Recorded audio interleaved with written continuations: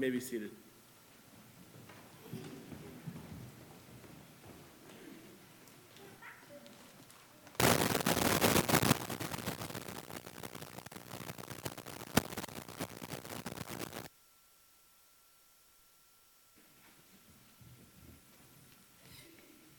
Our scripture reading will be from James 3, verse 2. For we all stumble in many things. If anyone does not stumble in word, he is a perfect man, able also to bridle the whole body.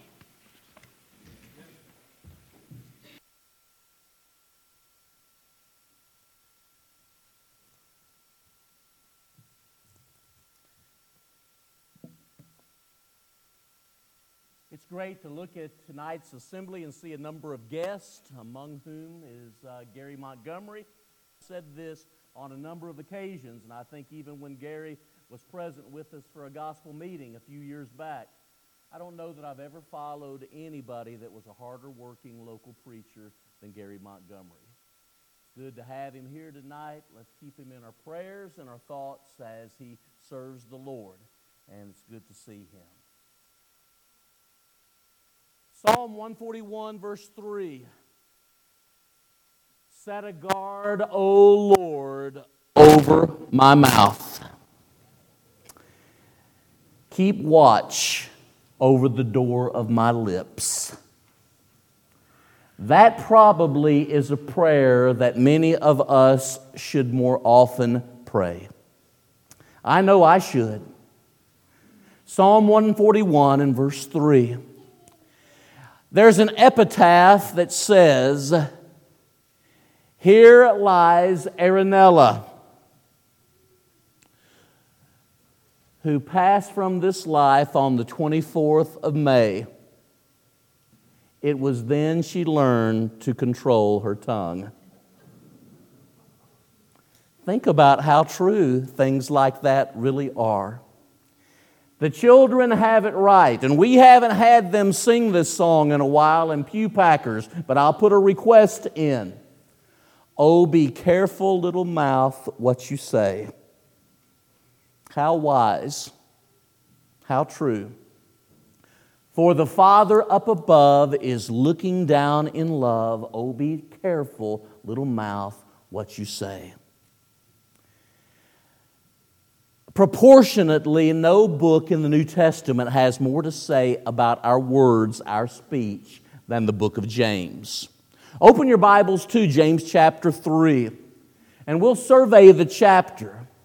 But in looking at the book of James, notice how practical and how common sense he is in relating to all of us truths about spiritual maturity.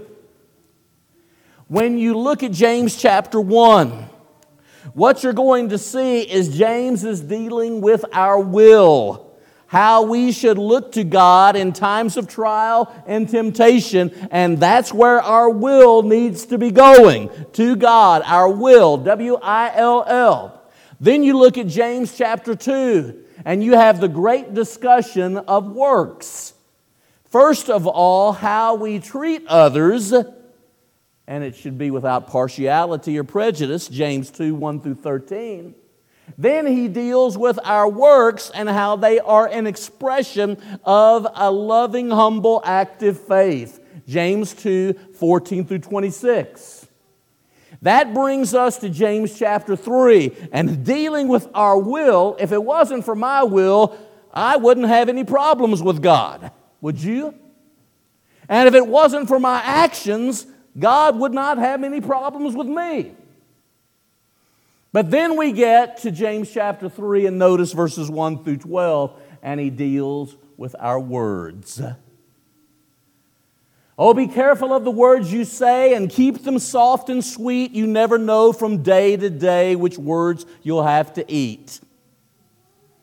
James 3, 1 through 12 has a lot to say about our works. And he sounds so much like Jesus in penning these words, because the words of Jesus said, Matthew 12, 34 through 37, by your words you'll be justified, by your words you'll be condemned, and you'll give an account to God for every idle word spoken.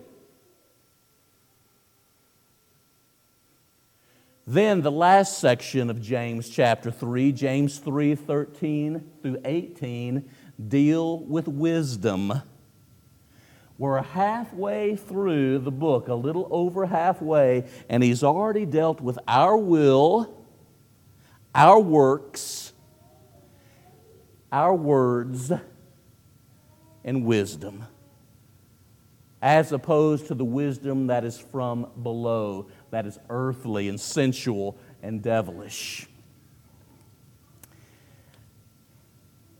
The Bible as a whole says a lot about our speech, you know. I think about Paul in Romans chapter 3, verses 13 through 15. In Romans 3, 13 through 15, Paul mentions 5 body parts, organs, if you will. He mentions our throat, he mentions our mouth, he mentions our lips, he mentions our tongue, and he mentions our feet. 4 out of 5 of those have to do with our speech. And he's talking about sins, the way we sin. And if you're like me, it's 5 out of 5 because often my feet are in my mouth. How about yours? The best of people may well have problems with their speech. It's not something to which preachers are immune. It's not something to which elders are immune. It's not something to which longtime Christians are immune. We can have a problem with our speech, with our words. I think of Moses in Psalm 106 and verse 33. The Word of God says, Moses spoke rashly with his lips. Psalm 106, 33. Have you ever spoken rashly with yours?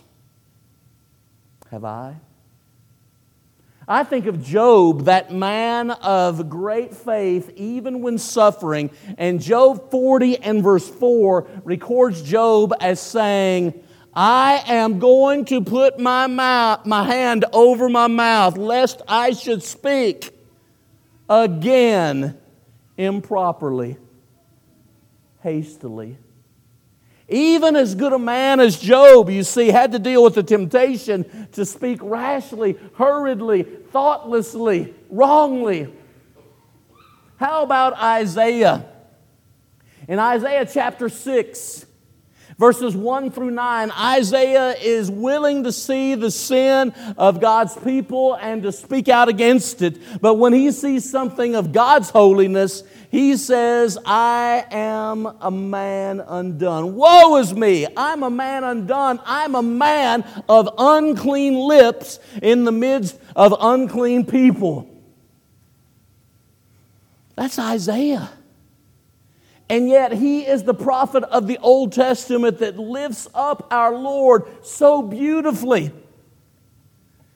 as the servant of the Lord. How about Peter? In Matthew 26 and verse 33, another great man of God says, though they all fall away because of you, I will never fall away.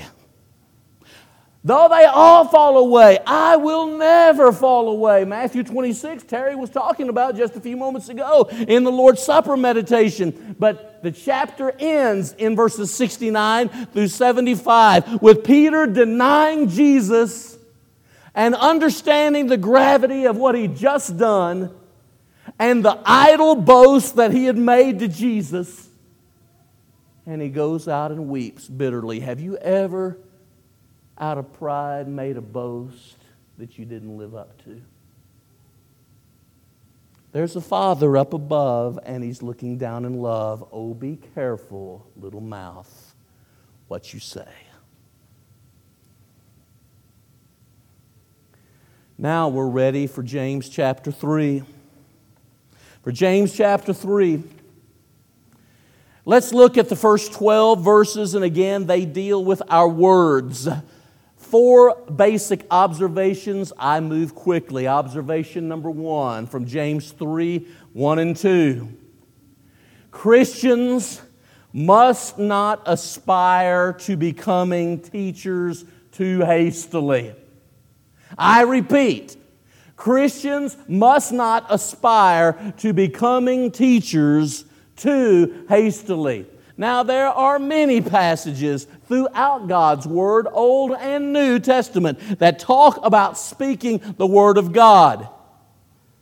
But if a person has the wrong motivation, maybe the motivation is pride and ego and status, that individual is not qualified to teach just yet.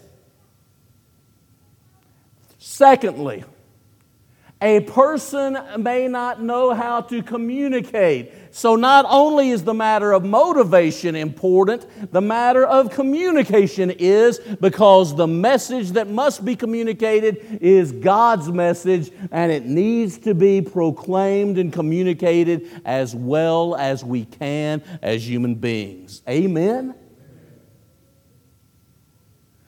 It may be that one who wants to be a teacher doesn't know the Word well enough. It may be that they couldn't say something in an appropriate way if their life depended on it. You know, there are some people that have the gift, and I don't think it came from God, of misspeaking. We all have the right to be silent, and what James 3 and verse 1 and 2 is indicating is that people who are not properly motivated and who do not have the ability to communicate, be quiet. Think about this, James 1:19. Every chapter in James mentions this type of thing. James 1:19 talks about being slow to wrath, because the wrath of man does not work the righteousness of God, but it also says be slow to speak. James 1:26, if any man doesn't know how to bridle his tongue, that man's religion is vain and useless. In James chapter 2 and verse 12, so speak you as men who will be judged by the perfect law of liberty. Those who lack mercy will be judged accordingly. Then you've got the words of James here in James chapter 3 concerning the tongue. Look at James chapter 4 verse 12. Do not speak evil of one another, brethren. That's one of those passages that's not hard to understand, but it's hard to apply. James 5. In James chapter 5, notice verse 12. Do not swear. Swear not at all. Words. And thinking about our words and going back to what's being said on not being many of you teachers, knowing that you'll receive the stricter judgment, our motivation and our communication are important, but also our relations. If a person has the wrong motivation, if a person has problems communicating with communication, and if a person has problems with relationships with God, and really doesn't care about having solid, healthy relationships with others, that person's dangerous in the pulpit. That person's dangerous in the classroom.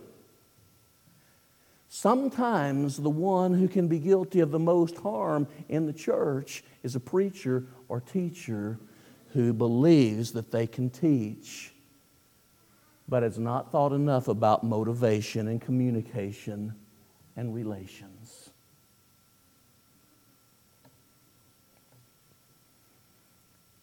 What James is kind of wanting the church to understand, y'all, in these opening verses, in many things we all stumble. And the idea I get from that is James is saying, I've had a problem with my speech. And if any stumbles not in word, the same as a perfect man.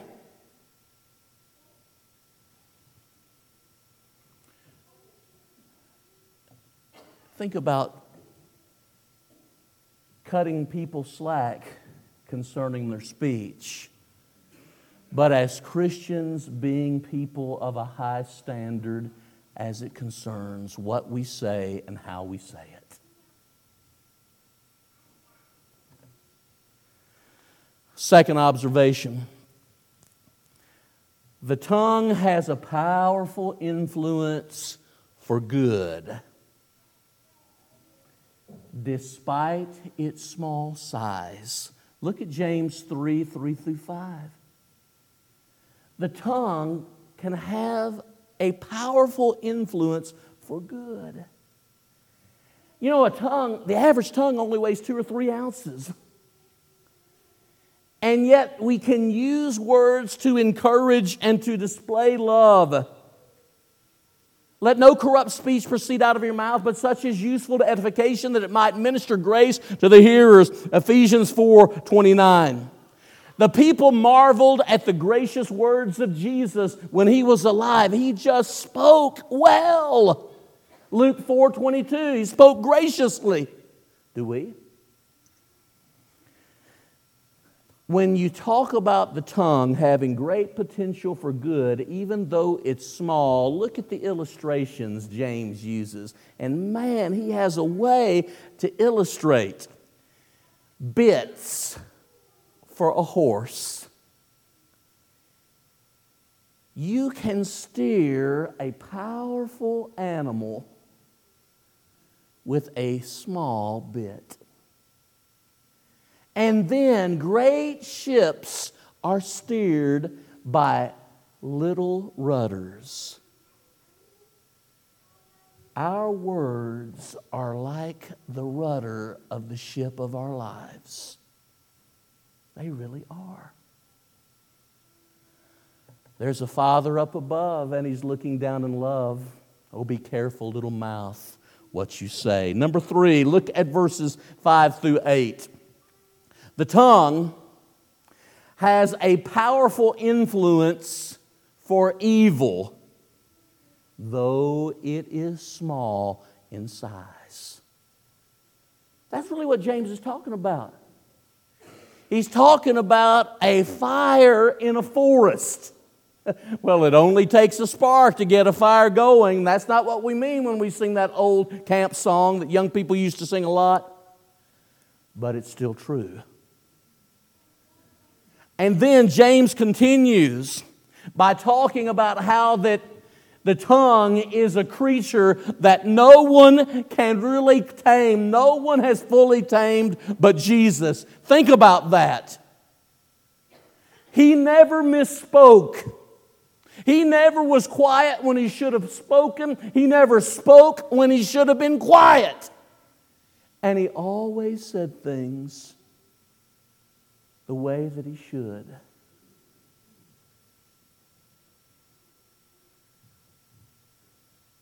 James has this to say about our tongue, about our speech. He says, it is a restless evil and full of deadly poison. Mark that. Because who among us hasn't heard words like that?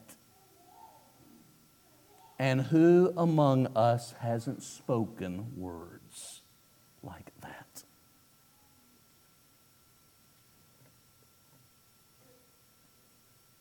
Fourth, from verses 9-12 of James 3, James wants us to see that the possibilities with our tongues create unique circumstances, so small, so little, yet so influential and powerful.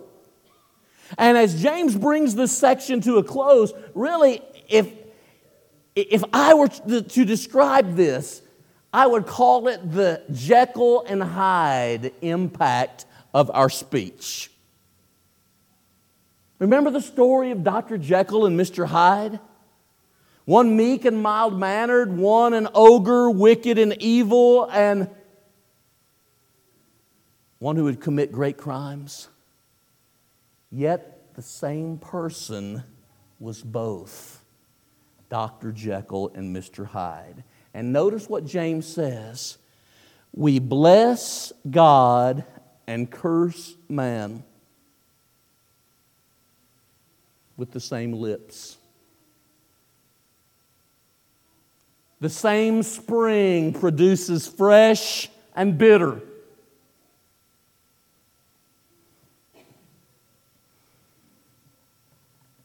the same plant produces one thing and then something else.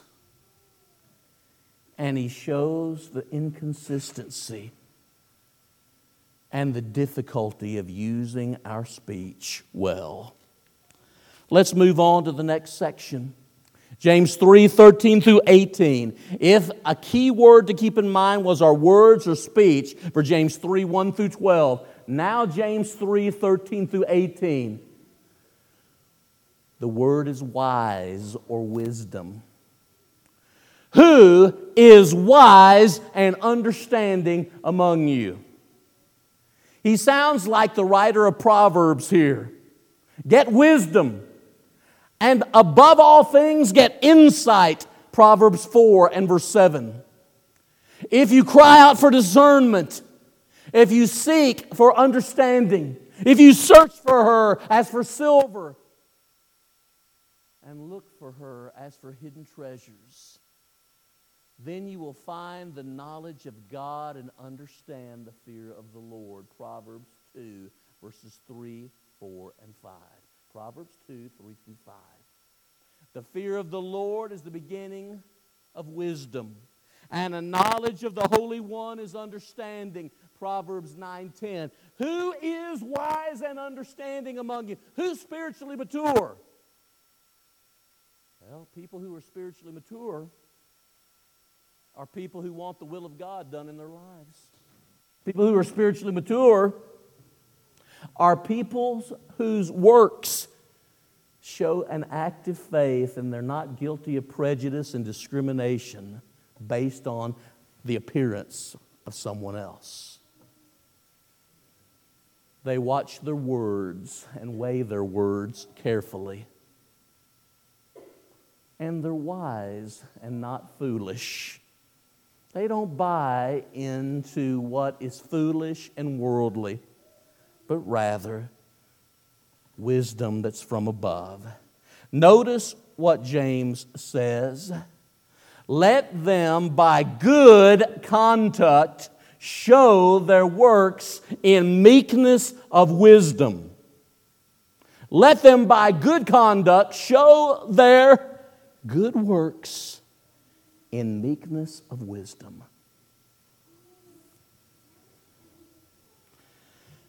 He asks a question, who's wise and understanding, and then he answers it. But then he goes on to talk about the wisdom from below and contrast it with the wisdom from above. If you're marking things in your Bible or just following along, think Galatians 5:19 through 23, and the works of the flesh and the fruit of the Spirit. Because in a matter of speaking, this is James's version of the works of the flesh and the fruit of the Spirit. The wisdom from below, the wisdom from above. All right? Look quickly. He speaks of bitter jealousy and selfish ambition. That sounds an awful lot like what we studied this morning from Philippians chapter 2. In the first 4 verses, let nothing be done through selfish ambition or empty conceit. Selfish ambition, empty conceit. Keep going. Boasting. Being false to the truth. You're either lying to others, lying to God, or lying to yourself, or some kind of combination thereof. Keep looking at James 3:13 through 18 with me.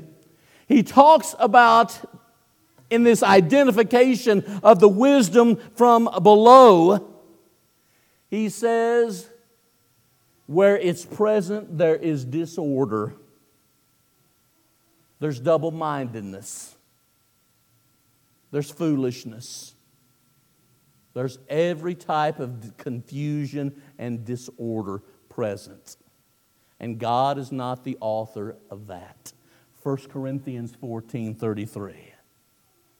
And then he says there's every vile practice. That sounds an awful lot, Brother Gary, like and such like in Galatians 5. Every vile practice. Now, notice how he describes this kind of wisdom. He says, first of all, it is earthly. Do you mind earthly things? Philippians 3:19. More than spiritual things. He says it's sensual. It's not really concerning God and the things of the Spirit as much as it concerns the flesh and our wants and our desires. And then he says this kind of earthly wisdom is devilish. It's demonic. Its source is not God, but Satan. Now, I know for a fact that these kind of things do come to our services, because I've read Acts chapter 5, 1 through 11, when Ananias and Sapphira lied to God out of pride, out of greed, and they hurt the church. And they lost their lives. Wouldn't it be something if God snuffed our lives out every time we bought into and practiced worldly wisdom and not heavenly? Maybe that's something else to thank God for. He doesn't do that today. He practiced divine church discipline in Acts 5, then and there. Then he deals, ladies and gentlemen, finally, with the wisdom from above. And notice the 7-part description, and then our time is up. He says the wisdom from above is first pure, pure in heart. They shall see God. Then he says, then peaceable. Notice the relationship. Purity first, then peace. And the whole idea is this: to really be pure, we're going to have to look beyond ourselves and look to God and His grace and mercy. Only then can one know peace. Romans 5, 1 and 2. Third, the wisdom from above is gentle. The wisdom from above is easy to be entreated. Hard to get along with and doesn't play well with others. Sounds like too many Christians. And yet Christians are to be pure and peaceable, gentle, and easy to be entreated. Not hard to get along with. Notice number 5, full of mercy. Full of good fruit. Without variance. That's right back to James 2, 1 through 13. Not someone that practices judging people on the basis of their pocketbook or their appearance or their ancestry, their affluence, their education. And then he says, without hypocrisy. Without anything that's fake or sham, but very genuine and real. And he talks about, as verse 18 concludes, and the chapter comes to an end, the law of sowing and reaping. That sounds an awful lot like Paul too, Galatians chapter 6. Sowing to the Spirit, reaping of the Spirit, sowing to the flesh, reaping of the flesh. Whatever a man sows, that will he also reap. The harvest that is cultivated by those who are into the wisdom from above is a harvest market of righteousness. A bumper crop of righteousness. Lives impacted positively. Lives transformed to the image of Jesus in a greater way. how thankful we ought to be that God takes the seed in us of longing to be people who have the wisdom from above, and He promises a harvest of good things. Thank you for listening. We're about to stand and sing our song of encouragement. If there's someone here tonight that needs to come to Christ in faith and repentance and baptism, we implore you to do so right now. Do not be foolish. Do not delay. Do not offer words of excuse for your failure to respond to Jesus. And for us as Christians, may we be the kind of people that James speaks so glowingly about. People of maturity, people of Jesus. Let us stand and sing.